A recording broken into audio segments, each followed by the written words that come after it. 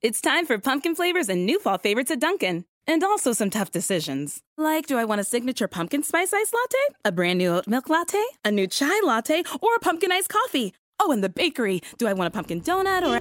There are other people behind you in this drive-thru. Oh, I'll just take it all. Okay. It's all the cozy you crave at Dunkin'. Pumpkin favorites and new fall additions, like new creamy without the dairy oat milk lattes and the signature pumpkin spice iced latte, plus more. America runs on Dunkin'. Price and participation may vary. Limited time offer. What's up? This is Lenny Harold. Man, Dave Hollister. Teddy Riley. What up, world? It's Jay Style. Ladies and gentlemen, Blackstreet. Migos in the building. We are Migos. Whoa, Migos, huh? Yeah. This is your variety. We are 87.1 Caroline Radio. You are listening to 87.1 Caroline Radio, KCGN, Bakersfield, your home for all your variety talk, just like Aaron's Opinion. Welcome back, listener. How are you? My name is Aaron Richmond, and this is the Aaron's Opinion podcast, streamed wherever you get your podcast or right here on Caroline Radio. Welcome back. Tonight we have a very interesting guest. We have Danielle Main, the president of Leash of Hope Assistance Dogs. Welcome to Caroline Radio and Aaron's Opinion. How are you? Hi, thank you so much for having me. I am doing quite well. Very good. So I would like you to tell our viewers and listeners, most of whom are blind like me, tell us about what you do for Leash of Hope Assistance Dogs. By the way, I am somewhere in the world in an undisclosed location, but I have never heard of Leash of Hope Assistance Dogs. Oh. I do have, by the way, a retired guide dog from Guiding Eyes for the Blind, and she is very, very, very old now, and she's at the end of her lifetime. It's a bit of a long story, but she's very old, so she's still wonderful, even though she's very old. But tell us all about this organization, apart from the name, and I know generally what city it's in. I have not heard of it, so tell our listeners all about it if you would like. Go right ahead. I would be happy to. And this organization is a small one. It's something that I founded with a colleague of mine about 5 years ago. And so we're from Vancouver, BC, Canada. And as we do this podcast, due to the pandemic, I'm at home. I'm not in my normal office. And so I apologize first off if there is any activity or dog noise in the background, anything of that nature. No problem. No problem. Because of the unusual circumstances. So, so the organization was founded by two people with disabilities. My other founder, Tessa Schmidt, has cerebral palsy and is in a power wheelchair. And I am partially sighted, low vision, and have been, I guess, legally blind, low vision my whole life. And Right there. Yeah. You said something really, really interesting, and I love to talk about this with listeners. So at first you start out by saying you're partially sighted, then you say you're low vision, now you're saying you're blind. So I call myself blind. So just to introduce myself to you, I was born with glaucoma. I call myself blind. So I mean, do you call yourself blind, or are you sighted? Because it can I feel that it can be kind of a confusing issue for listeners to understand. It totally is a confusing issue, not just for listeners, but I'm sure even like for public. So I tend to use different words because not everyone understands vision in the same way. And so I say partially sighted, legally blind, because I have a little bit of vision. I can see my best within arm's reach of myself if it's high enough contrast. And then after that, everything becomes quite blurry. I have an optic nerve degenerative disease that I've had my whole life.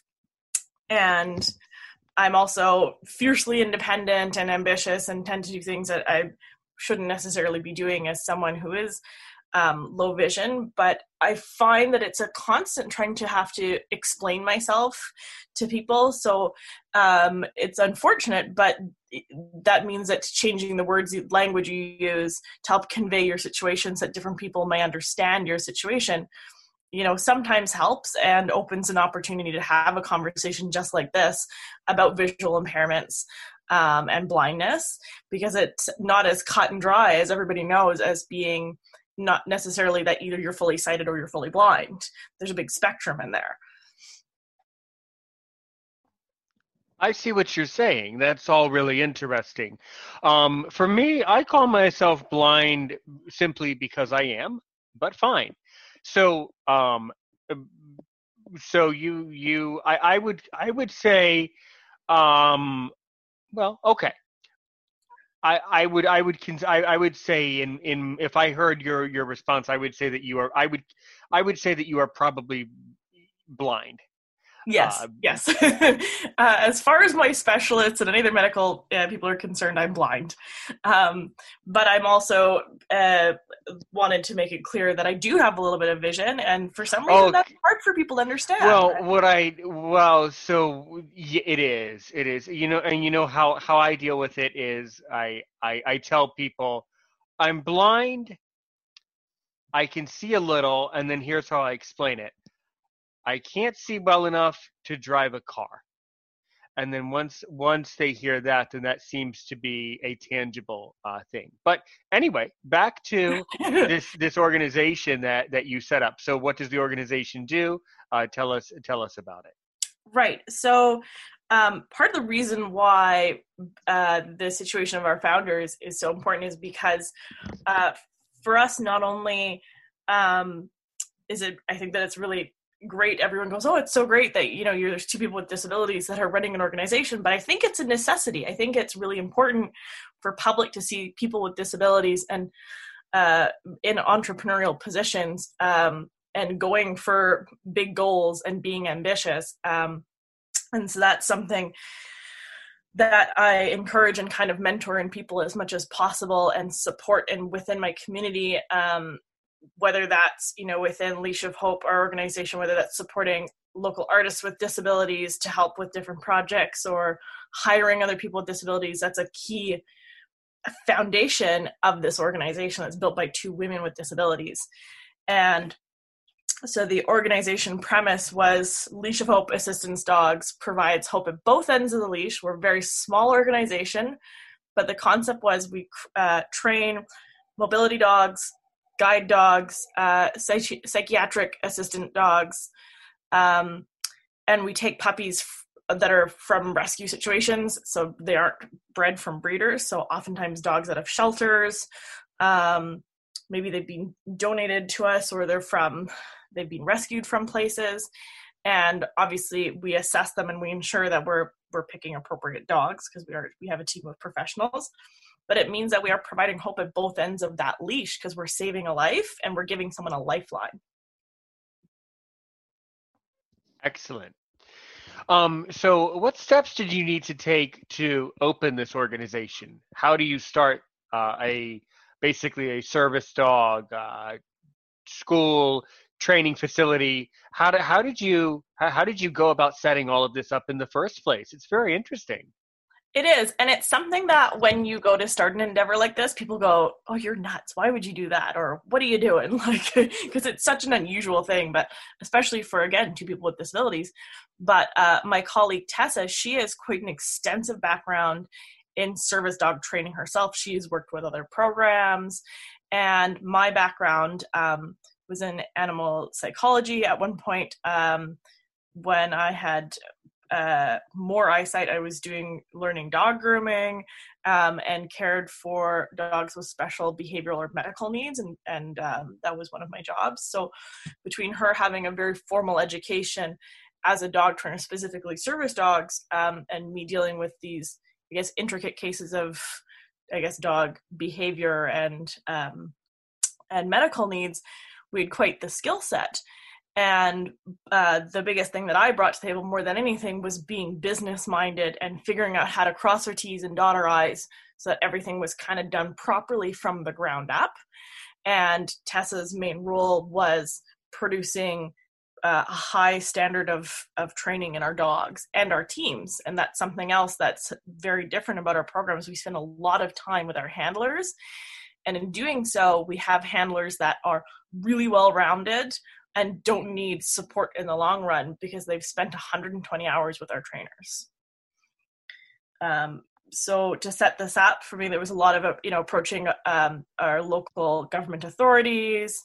There was obviously a lot of the boring stuff, setting up business licensing and things like that. So, and getting a board of directors, since we are a nonprofit as well. And from there, it was just about growing, and we've grown with the intention of becoming an internationally accredited school, which has some pretty big hoops to jump through and a lot of red tape. But we've built our organization from the ground up with the intention of fulfilling those requirements. And even though it takes a lot of work, it's completely worth it, and it shows in the quality of the dogs that we provide. Perfect. So good. So good. So tell me about your guide dogs. All of the dogs you train are equally important, but what's immediately relatable for me are guide dogs, because I still have one who is retired. So tell us about how you what the trainers go through, and then the handlers, and tell me about the whole course for them. For sure. Now, my dog, I think he thinks he's retired because of the all the lockdown situation, which he doesn't seem too upset about. But he's 8 at this point. And he was the original Leash of Hope dog, and is my eyes. And he's very unusual looking, and I get lots of comments from public because he was a street stray from Mexico when he was a young puppy. And so he's spotty, with and red, and not your usual looking guide dog. And so that's one of the things that's interesting about our program, is we do have a variety of different breeds that we use. And from a young age, the dogs are aptitude tested frequently. They go through 2 years of training. It's about 1,400 hours of instruction with our staff. And after that, they do 120 hours with their client, with a trainer, so that the client has a lot of opportunity to have a lot of instruction, a lot of one-on-one time, so that they feel confident and supported, and not necessarily dropped out of the nest like a baby bird. And the benefit of that is that, we do have really well-rounded teams. Some people definitely prefer the more common setup that other programs have, of you go in for 2 or 3 weeks and you leave with the dog, and if you have problems, of course, your schools are a phone call away, whereas we spend a year kind of easing the team into a graduate status, and at the end of that, doing once a month kind of check-ins to make sure that they're good. And it creates a lot of leeway for and breathing room for especially newer handlers, newer people who are new to having dogs in public, to make mistakes and to feel okay and don't feel like the pressure's on them. I'm already relating to what you're saying, because one of the things that is a challenge for any guide dog handler in the entire world is the public, the strange questions, the silly questions. Totally. Yeah. The constant can I pet your dog? Can I? Yeah. And that last year, before my dog Nani needed to retire, it's kind of a long story that gets us way off track. But that last year, some of the last times that she was actively working, the can I, I would just politely say, no, I'm sorry, she's working. Or even, I admit, even occasionally, if it was okay, like a child who was really curious, if a child wants to ask questions, I would always educate people about it. But it can be very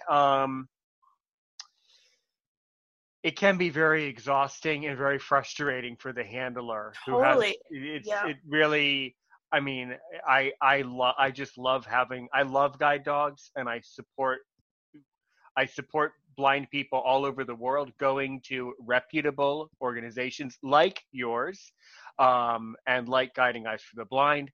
But it can be, when you have a guide dog for many years, that does start to wear you out. The constant issues from the public.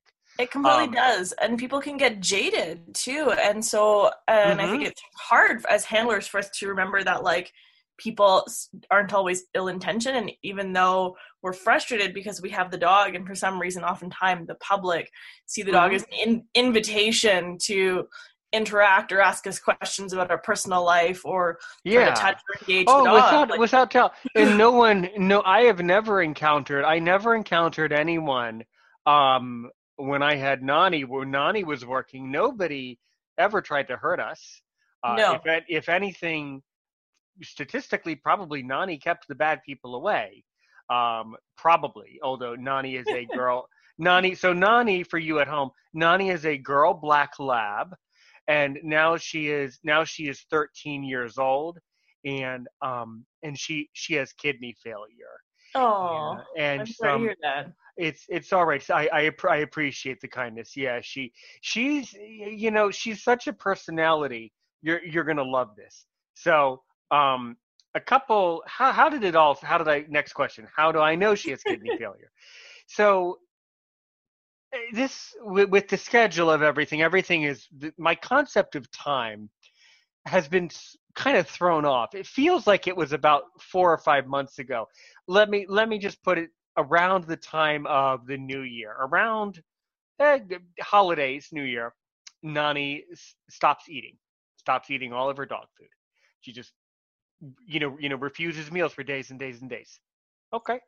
3 days, 1 or 2 days goes by. She's throwing up, vomiting a lot, nauseous. Okay, not getting better. Okay, I live with my parents and brother, so my parents take us to the vet. Okay, vet takes blood.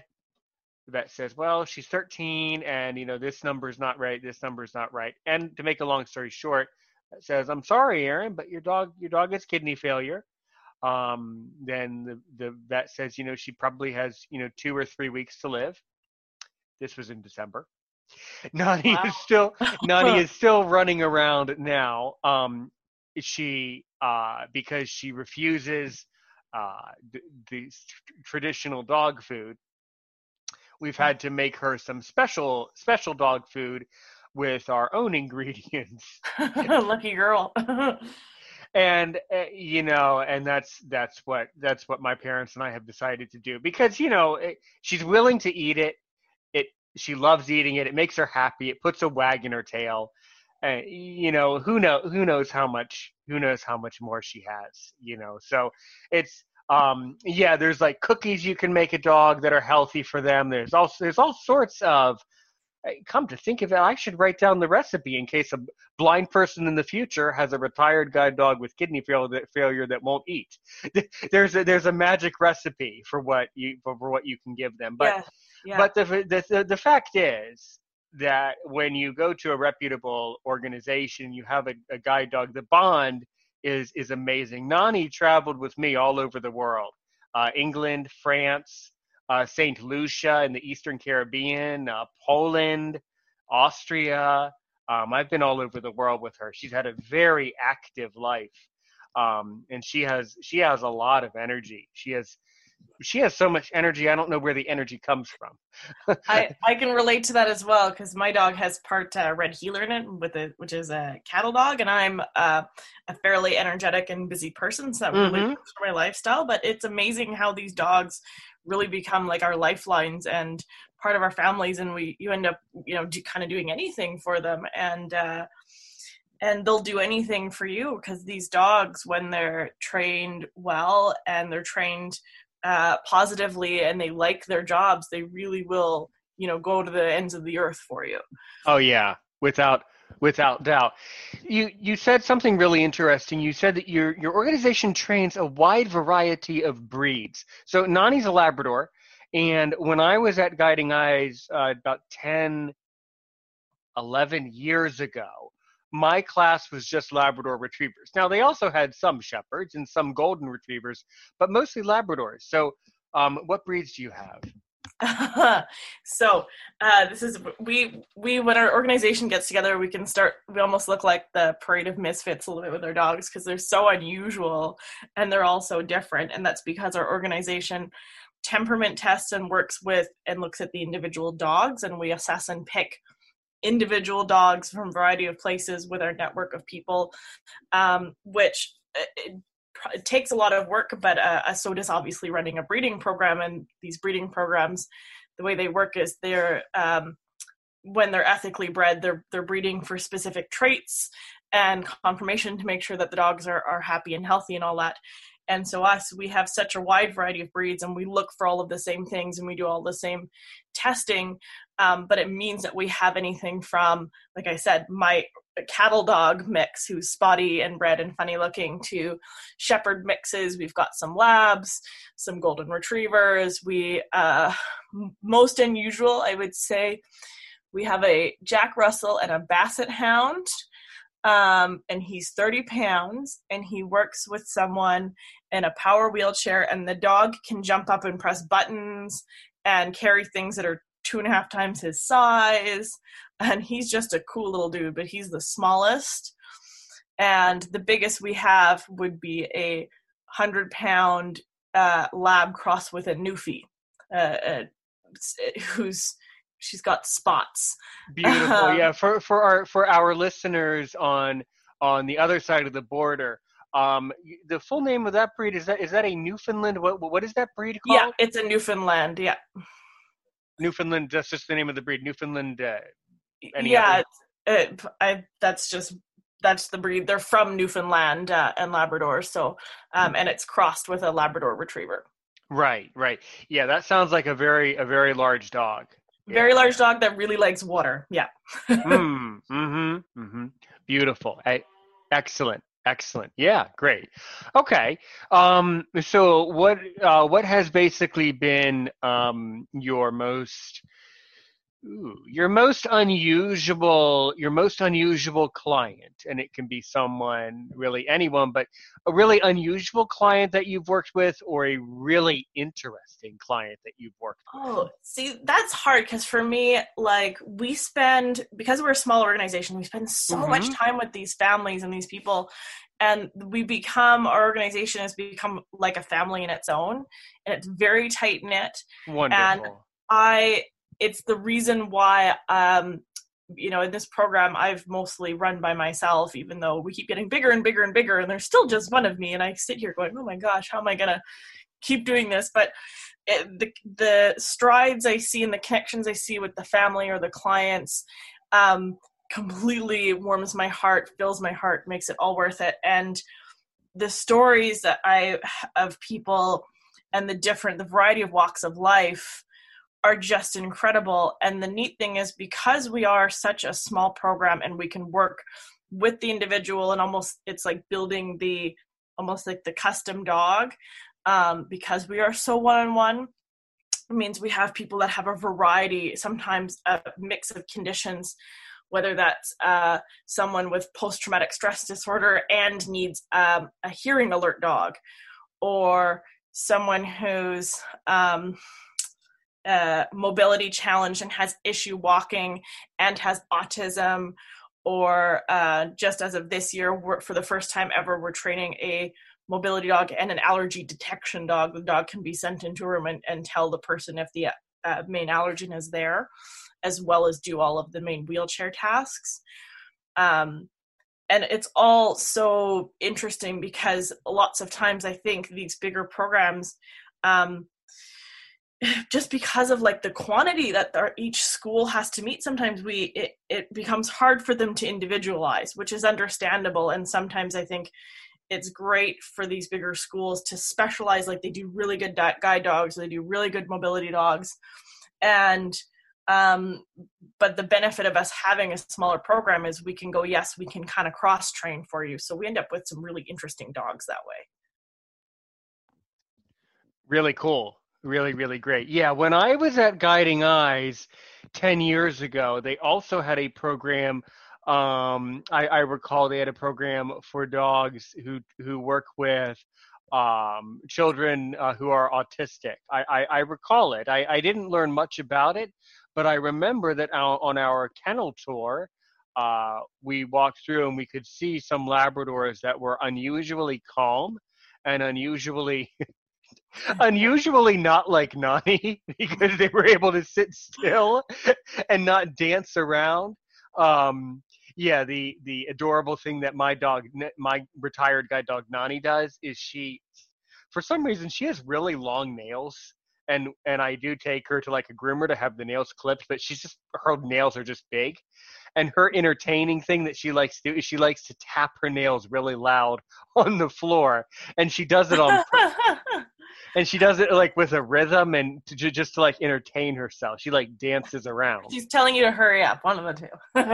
yeah. She has a rhythm. She's doing it on purpose because she has a rhythm to it. So that's her adorable thing that she does. But there was a group of dogs there 10 years ago. I imagine they still probably have the program where they train the dog to work just with children who are autistic to provide a calming sense, a calming companion. It's interesting because I think like there's it's common for there to be programs that train dogs, especially for young kids who are flight risks, which is a really important thing. And one of the differences as well with our program as far as children with autism or youth with autism, even adults with autism, first off, not a lot of schools will give a dog to a kid that's over a certain age or in their teens. And so we do what we call the independence autism dog. And so some of the training actually is similar in response to the way some of the dogs we train respond to things like PTSD for veterans and that. And so they respond to a child who's heightened by providing deep pressure therapy, whether that's leaning or distracting them from whatever that is escalating them, or bringing them to a parent or bringing them a specific object. And it creates this constant and this opportunity for these kids to have freedom and independence without things being so overwhelming. And it's so neat to see how far some of these kids go with their lives because of these dogs. Beautiful. So good. But yeah, back to what I was saying earlier. Do you remember obviously you don't need to say their name, but do you remember a particular client that was really interesting, or a really fascinating person, or a really unusual person that you had the pleasure of working with? Oh gosh. Okay. So that's really hard because I have such a special bond with all of the clients, and to watch how far people come is huge. I think one of the most interesting cases we had was a client who needed a dog for post-traumatic stress disorder, severe post-traumatic stress. And they had done a lot of research in trying to find a dog and to find a program that would help them and work with them. And unfortunately, in this day and age, there's lots of people who try to train their own dogs, and that's a hard thing to do. And right here, I mean, this is my well, you're by the way, you're listening to Aaron's opinion. We're coming up on a hard break. Coming up on a hard break, by the way. We have about 2 minutes. I'll let you, of course I will let you give your opinion. But then I do have a bit of an slightly emotional opinion about this. What do you think about what is your opinion about people who choose to train their own or something like that? Honestly, I feel like that should be after the break, because I definitely have an opinion on myself, but I think the most important to answer your question with this client was she was really adamant that she didn't want to do it herself because she didn't feel it was appropriate. And, we did our assessment. She was waiting for a dog for us. She was living farther away, so she knew she'd have to work harder by coming and traveling back and forth when she was placed with her dog. She also had this picture of what she wanted in her mind, of what type of dog she wanted. And partway through the process, she came to one and was worried. She's like, "Oh my God, I'm really worried. You guys are going to decline me because I just found out I'm quite deaf." She had like 70% hearing loss. No, you can't deny. No, she wouldn't be denied for that. No. Well, except for some of these programs that just train dogs specifically for PTSD or psychiatric response, that could become a safety issue, or they might not cross-train even if it's not a safety concern, depending on the program. So she was called as concerned worried that that was going to be conflictual. And we said, no, that's okay. It just means that you might have to wait a bit longer, but we're going to train you a PTSD dog as well as a hearing alert dog. And once we had the right dog for that could do all this, we ended up bringing her a dog that was she wanted a medium-sized dog that was between 30 and 50 pounds, or medium to small.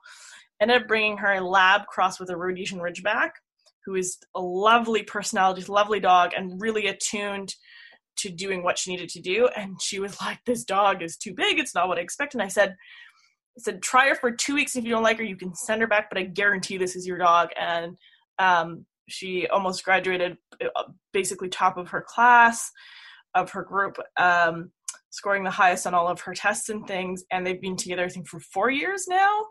So that was a really interesting. So good. Yeah.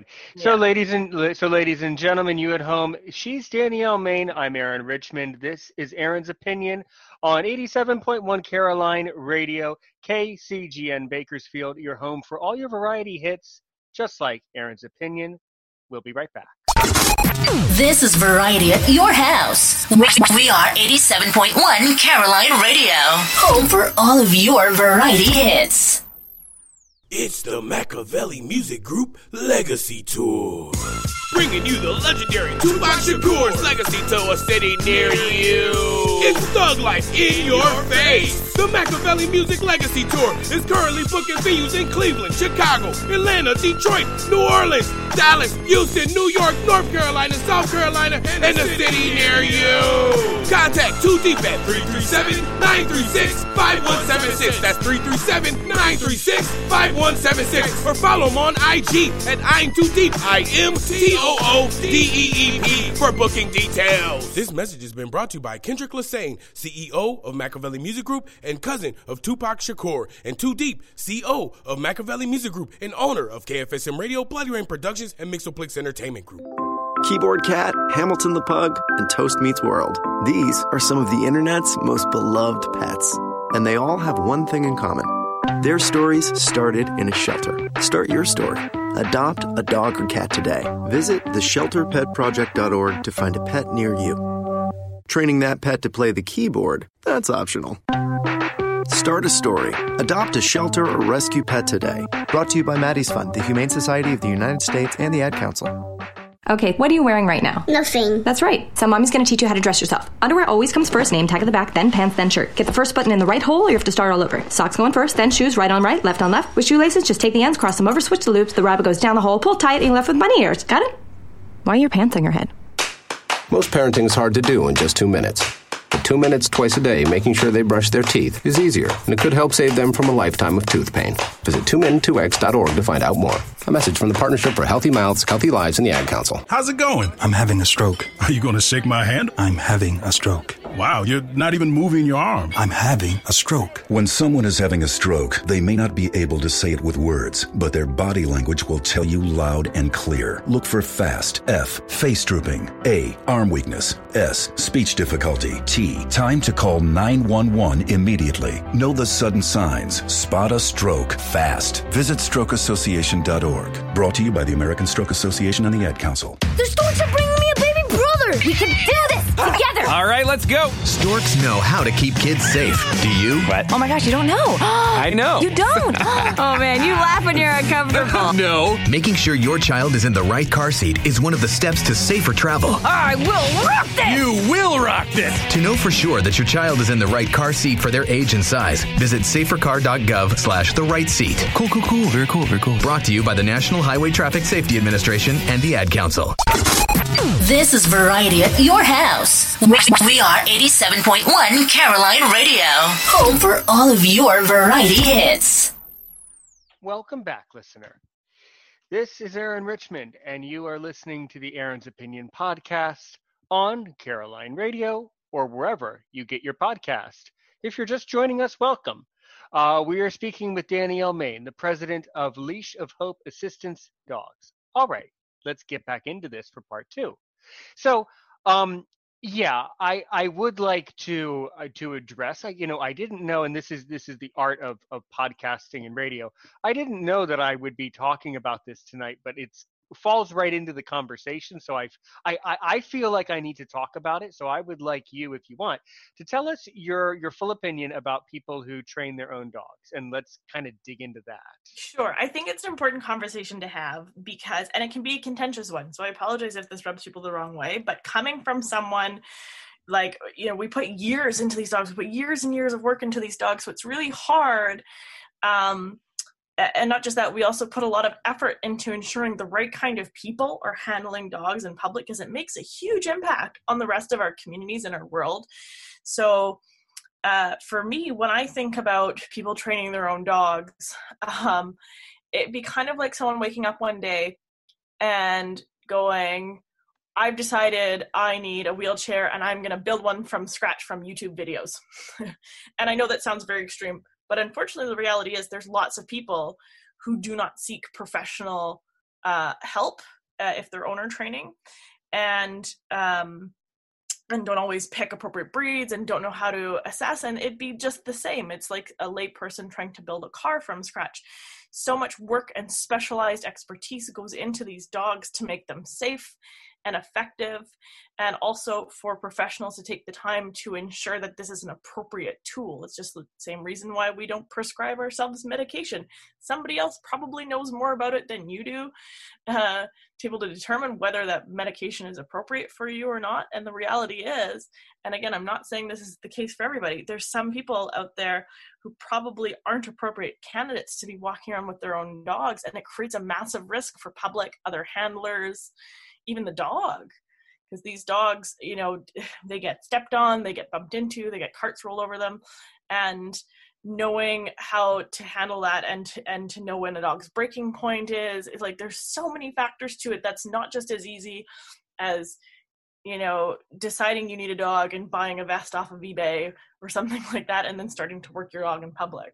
And it's heartbreaking from the standpoint of a professional training school to have one of our dogs encounter a dog that shouldn't be in public. And we've even had our dogs attacked before, and the dogs get washed 2 years of training down the toilet sometimes because someone else had their dog in a place where they shouldn't have. So to make a long story short, because I'm agreeing with everything you're saying, but I want to be a little bit firm with the listeners so that people learn from this episode, so that maybe we can start to make some changes that need to be made. So this will lead into my argument. So yes or no, do you support that whole concept of, I can train my own dog, I can buy a fake this, a fake that, I can do it? I feel like the short answer would be no. Our program will correct, and there you. So thank you for that. So let me tell you a little bit more about my frustration with Nani, working Nani, that in my side of the border, wherever that might be, in my opinion, other blind people around our country are doing a very similar thing, where somehow they have been given this notion that it is acceptable to take their pet dog, buy a fake harness, and force them to work as their guide dog. As far as I was concerned, when I was working Nani, it was offensive to my sensibility as a successful person. It was offensive to other people around me. And quite frankly, it was highly unsafe for my dog, and I did not appreciate it. And I'm incredibly frustrated that this problem is perpetuating and getting worse and worse and worse. And I just want it to be in my heart and in my mind. I want it to be in my own country, wherever that might be.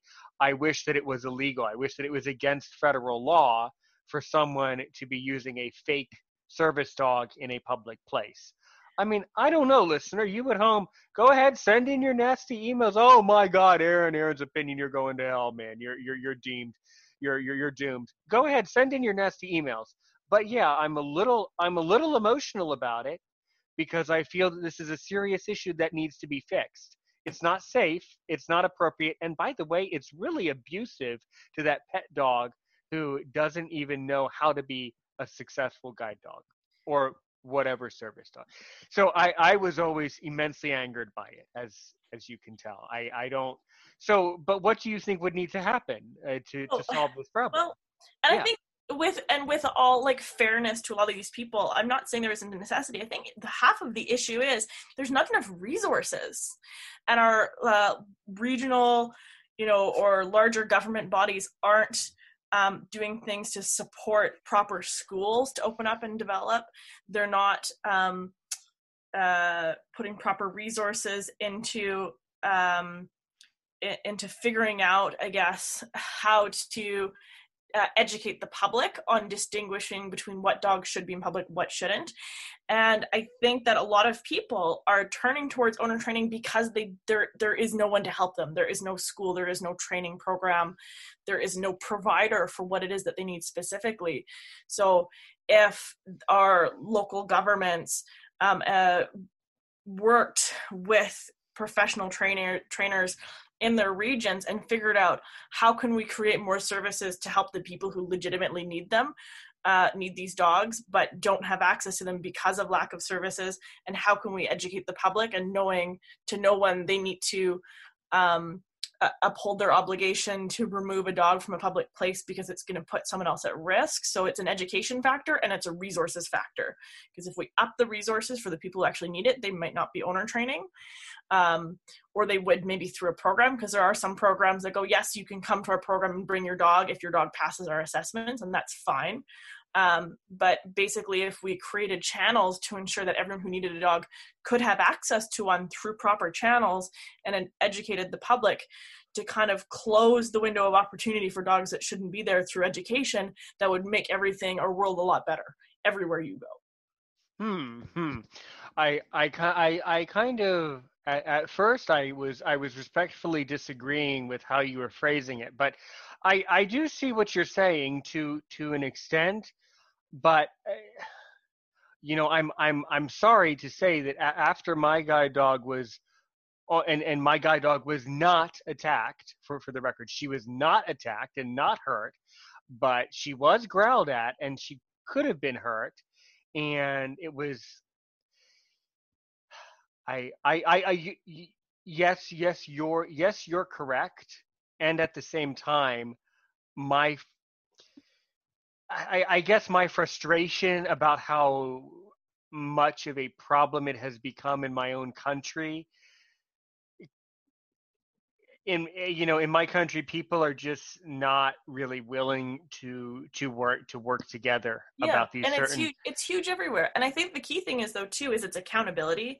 When people get their dogs from a school, that school is accountable for the way a dog behaves, and it also means that these schools, or if there was resources and government bodies said, no, you have to have your dog from appropriate schools or trainers, and here we'll help to make more resources, that means that those schools, training programs, whatever it is, also have the obligation to say no, and people shouldn't have dogs in public. Right.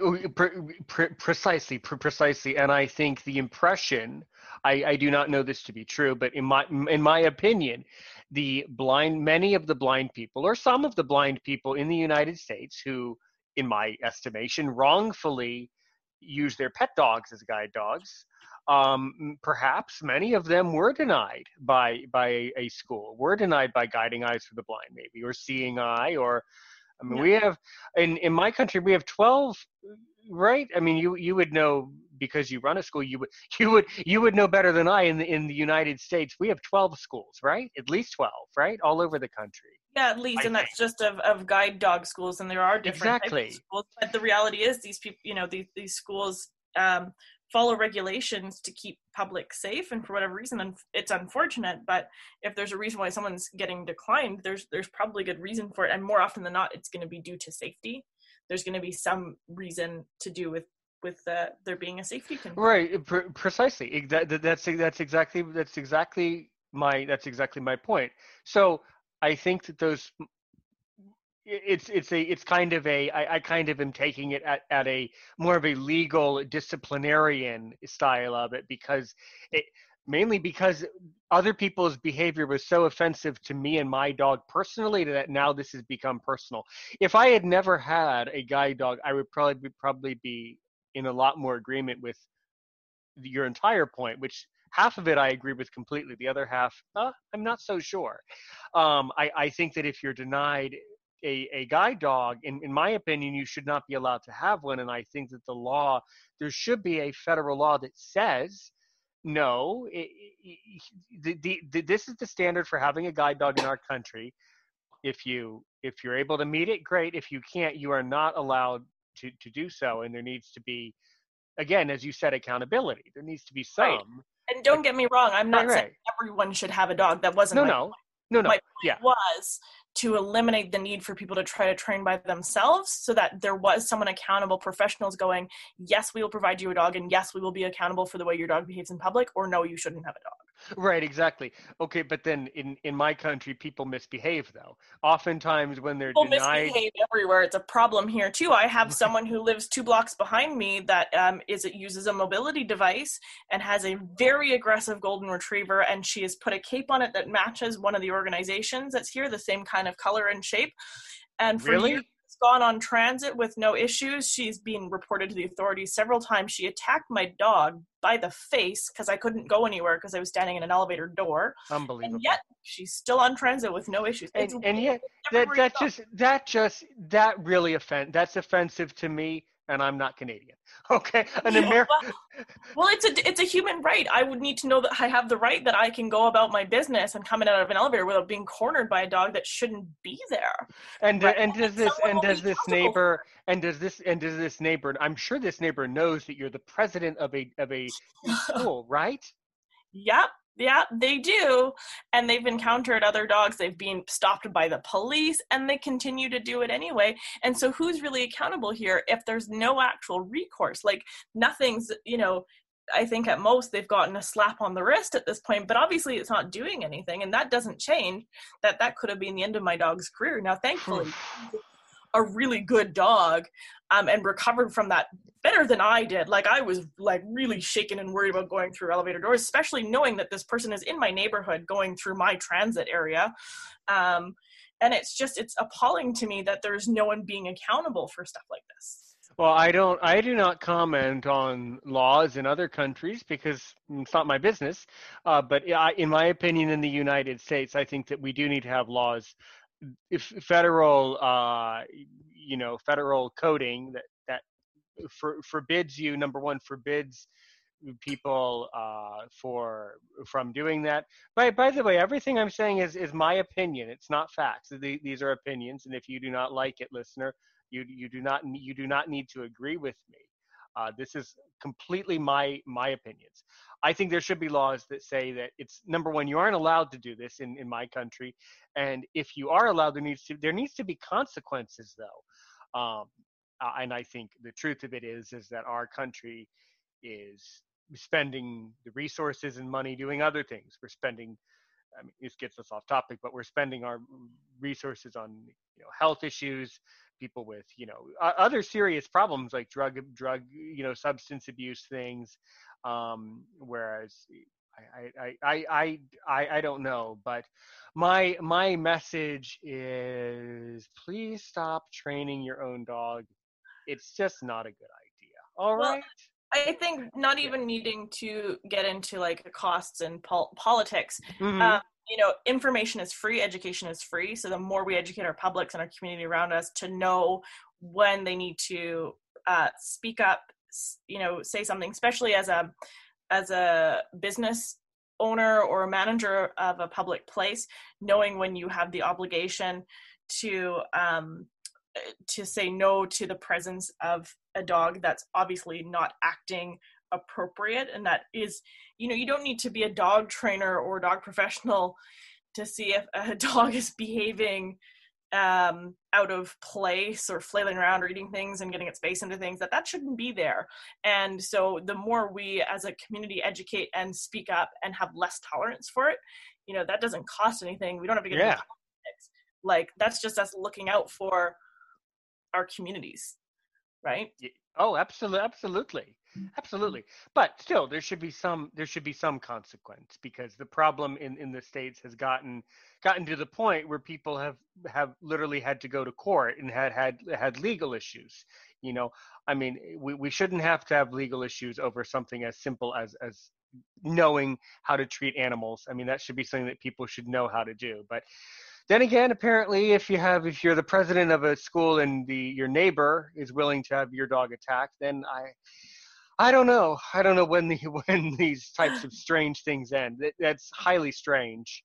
And I could get into all the other stuff, with our politics here. And I know our government has, and lots of governments are trying to enforce situations where there's schools or dogs that are only trained from Assistant Dog International or IGDF schools, which is the Guide Dog Federation, and which is great. But at the same time, there needs to be a bit more than that. It needs to be also the government's creating opportunity for new schools, because that's our biggest problem as a newer program, because of the hoops we have to jump through and the way that our local government has changed in the last couple of years. We've kind of been pigeonholed, and it has have a lot of other professionals that had programs going that now don't, and that doesn't help the population either to create I guess a closed monopoly where other professionals cannot build up enough to go for things like ADI or IGDF, and that's a whole other story as well. But yeah. Sure.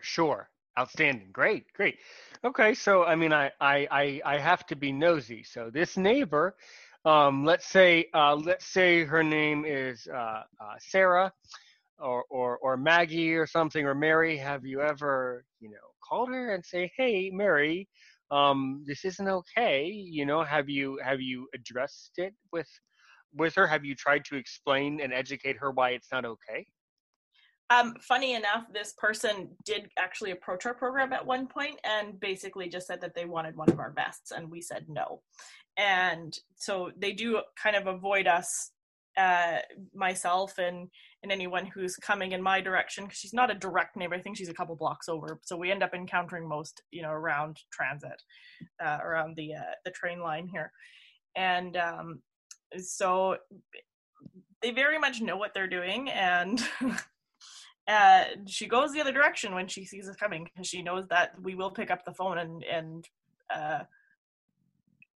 make sure that we're safe, whether that's because someone's taking a video of what she's doing because they're worried about their dog, or they're calling transit police. And when people do what they know that they're not supposed to be doing, there's not much you can do at that point. So. Yeah. Well, I'm sorry for that. It's very frustrating. Yeah, luckily I live in a very small town now where I do not need to deal with those types of problems. But yeah, if it was me, I would have certainly would have written, letters to, the jurisdiction, the authorities for sure, hand delivered and everything. I mean that's the appropriate way of doing it in the States. If you have that, yes, go ahead, yes. Yeah, and same thing here. And I think for us, us being a smaller program, the bigger we get, the more of a voice we're going to get, and we hope that we can continue to kind of change and push for things. And because education's a big issue here as well. And so in our mind, every year that goes by, we're just kind of plugging forward. We keep having some pretty amazing things happening, and the way that I see it, even though things aren't great now, the bigger we get and the better we get, and the more we continue to produce really good dogs, is just going to help our cause and make our voice louder with issues like this. Without doubt. Very good. Well, that's so good. And let's take a look here. So listener, I came in contact, or I reached out to Danielle through our group, where many of us blind people know each other. And on a much lighter and equally interesting note, why don't you talk within the remaining 9 minutes in regards to the mentoring that you do, and how you became a mentor, and why you do mentoring in our group, and things like that, and what you can tell us about that. It's pretty cool. Yes, absolutely. So I, as I said in the beginning, firmly believe in entrepreneurism with people with disabilities, especially blindness, and kind of exceeding the box of expectations that our society thinks that we can fulfill. And so everything with Leash of Hope, I built from the ground up. I've also been consulted and mentored the start of a couple of other smaller businesses. Last year, I also was awarded with the L'Oreal Paris Women of Worth Award for the work that I do with Leash of Hope. So I have a lot to offer as far as a mentor, and with that idea that we as people with disabilities should not be discounted and can do great things with whatever we're passionate about and whatever we put our minds to. And sometimes that means having a level of or awareness of logistics and working out those little pieces and knowing how to build those pieces and where to take the next steps and things. And sometimes that can be a little bit tricky if you don't know where to start. So that's where I can kind of come in sometimes. And sometimes as a mentor, I'm also even just saying to people like, yes, this is very achievable. And it seems really silly, but sometimes people need to hear that what they're doing is very achievable. God knows I never expected 5 years later to be running Leash of Hope to the size that it is. We have 30 plus dogs to have won that award. This year I was featured on a wellness TV show that's here in Canada on Accessible Media Inc. called Mindset Go, working with a Paralympian, just to keep my, I guess, was my stance of supporting, I guess, wellness and health in the disability world. And just because you have a disability doesn't mean you can't be healthy and active, and so it represented everything I stood for. And even though it was incredibly hard to be so vulnerable on a TV show and with a full hour of just watching myself or listening to myself, which was very strange, it's doable. Your dreams are doable, and just because you have a disability does not mean it needs to get in your way. Sounds great. Perfect. Yeah. And yeah, I have found the same, the same is true, podcasting. Do you have a podcast yourself? It's on my list. It hasn't happened yet. Oh, please make it happen. Please make it happen. I would love to. I need to clone myself first, maybe a few more times. Just because you've done a magnificent episode. I've absolutely loved recording this episode with you. Actually, I thought you were a little nervous before you came on, but you really did a great job. I think that you should certainly get into podcasting. I got into it. So a little bit more about me. I'm a teacher, as many of you at home know. I'm a teacher, and that's my job. I work online, teaching English as a second language. I've been doing that for about 5 years. And then, about last August or September, I was, scrolling through the podcasts, and there was like one or two podcasts about blindness issues and blind people that I really enjoyed, but I felt that it just wasn't approachable. It just wasn't doing it for me. So then I thought, well, since I have so many complaints about podcasts, why don't I create my own thing? And then I just sort of dove right into it. It wasn't until very recently, and it certainly was not until a couple of days ago, that I made it all the way to radio. I started out by doing basically monologues. So that's where you start with podcasting. You do monologues where you have to stand listening to the sound of your own voice and talking about issues that are meaningful to you. And I built that up and up and up and up. And then eventually I was able to get some guests, and then the guests built up, and then the interest built up, and then I switched to a platform. And then the turning point, I guess, for this is when I made it all the way onto Apple Podcasts. And that was a shock that I was Apple Podcast material, apparently. So once that all happened, then I thought, well, this might really help one person. And if Aaron's opinion helps one person, if it helps even one person in Vancouver know about your organization, that makes it worthwhile. By the way, so what if you're at home and you want to get in touch with Leash of Hope? How would they go about doing that? Give yourself some plugs. Go. Okay. So, and first of all, at the beginning, I wasn't nervous. I love talking to people. I had a kitten great. cutting up the curtains, so I was a little distracted. The curtain, but we just need audio. You don't need curtains. I know. No. Because I'm at home and I have a young kitten, and he was trying to climb the curtains. So that's why I was like, oh no, please don't go up there. Very good. Three and a half minutes. Okay, very so good. that was where my nerves were coming from. All right. But, if you want to reach me, you can, of course, social media is a big one, whether it's through looking at Leash of Hope Assistance Dogs on Instagram or Facebook. On Facebook on Mondays, I actually do lives and, as you said, do a bit of a monologue and just kind of chat into the abyss with myself. And for any of our listeners or audience there, we also have a website, which is leashofhopeassistancedogs.com. You can find us through there. And I'm sure, Erin, you can probably put a link to that if for any of your listeners, if they're interested. And we, at this point, are not just in Vancouver, BC. We have been spreading throughout Vancouver and even into the U.S. into Washington. So. Oh, excellent. So you do have a branch in Washington State. Well, we've been, people come work with us and then they end up going home into various different places, and sometimes our trainers end up flying and working with people in different areas. So. Oh, okay. So then, so I mean, so we're starting to wrap it up, but so basically, would your trainers come like all over the world then and help people? I mean, that's kind of an impressive thing. That's kind of a significant thing. Yeah, if we have the funds, we will. We are a nonprofit.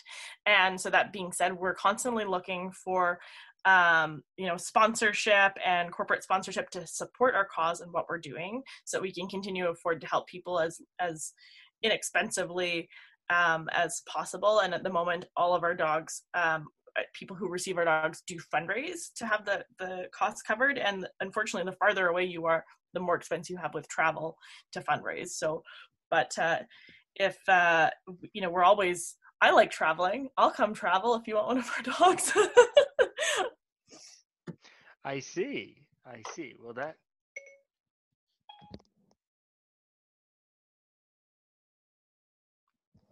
Really, all of that is really fascinating. Yeah. So listener, I mean, if you want any of the links that Danielle just said, just send your email, by the way, which nobody does. I'm hoping that eventually you would. erinsopinion6@gmail.com. If you really want the links, I can get those for you. But that sounds all sounds really amazing and really interesting. Yeah. When I was at anyone from other countries at Guiding? Yeah, the Guiding Eyes had people from other countries before. They've been reaching out, I think, all over the world. So I think that's really important for people to have professionally trained service dogs in a lot of different countries, for sure. Well, I've so enjoyed being here, and I'm happy to, if you ever need to talk more dogs, you know where to find me, and anyone who's looking for that, mentorship or wants to know more about the entrepreneurial side of being a person with a disability, running their own business, you can always reach out for that too. And I've absolutely loved being here today. Well, that was really, really good.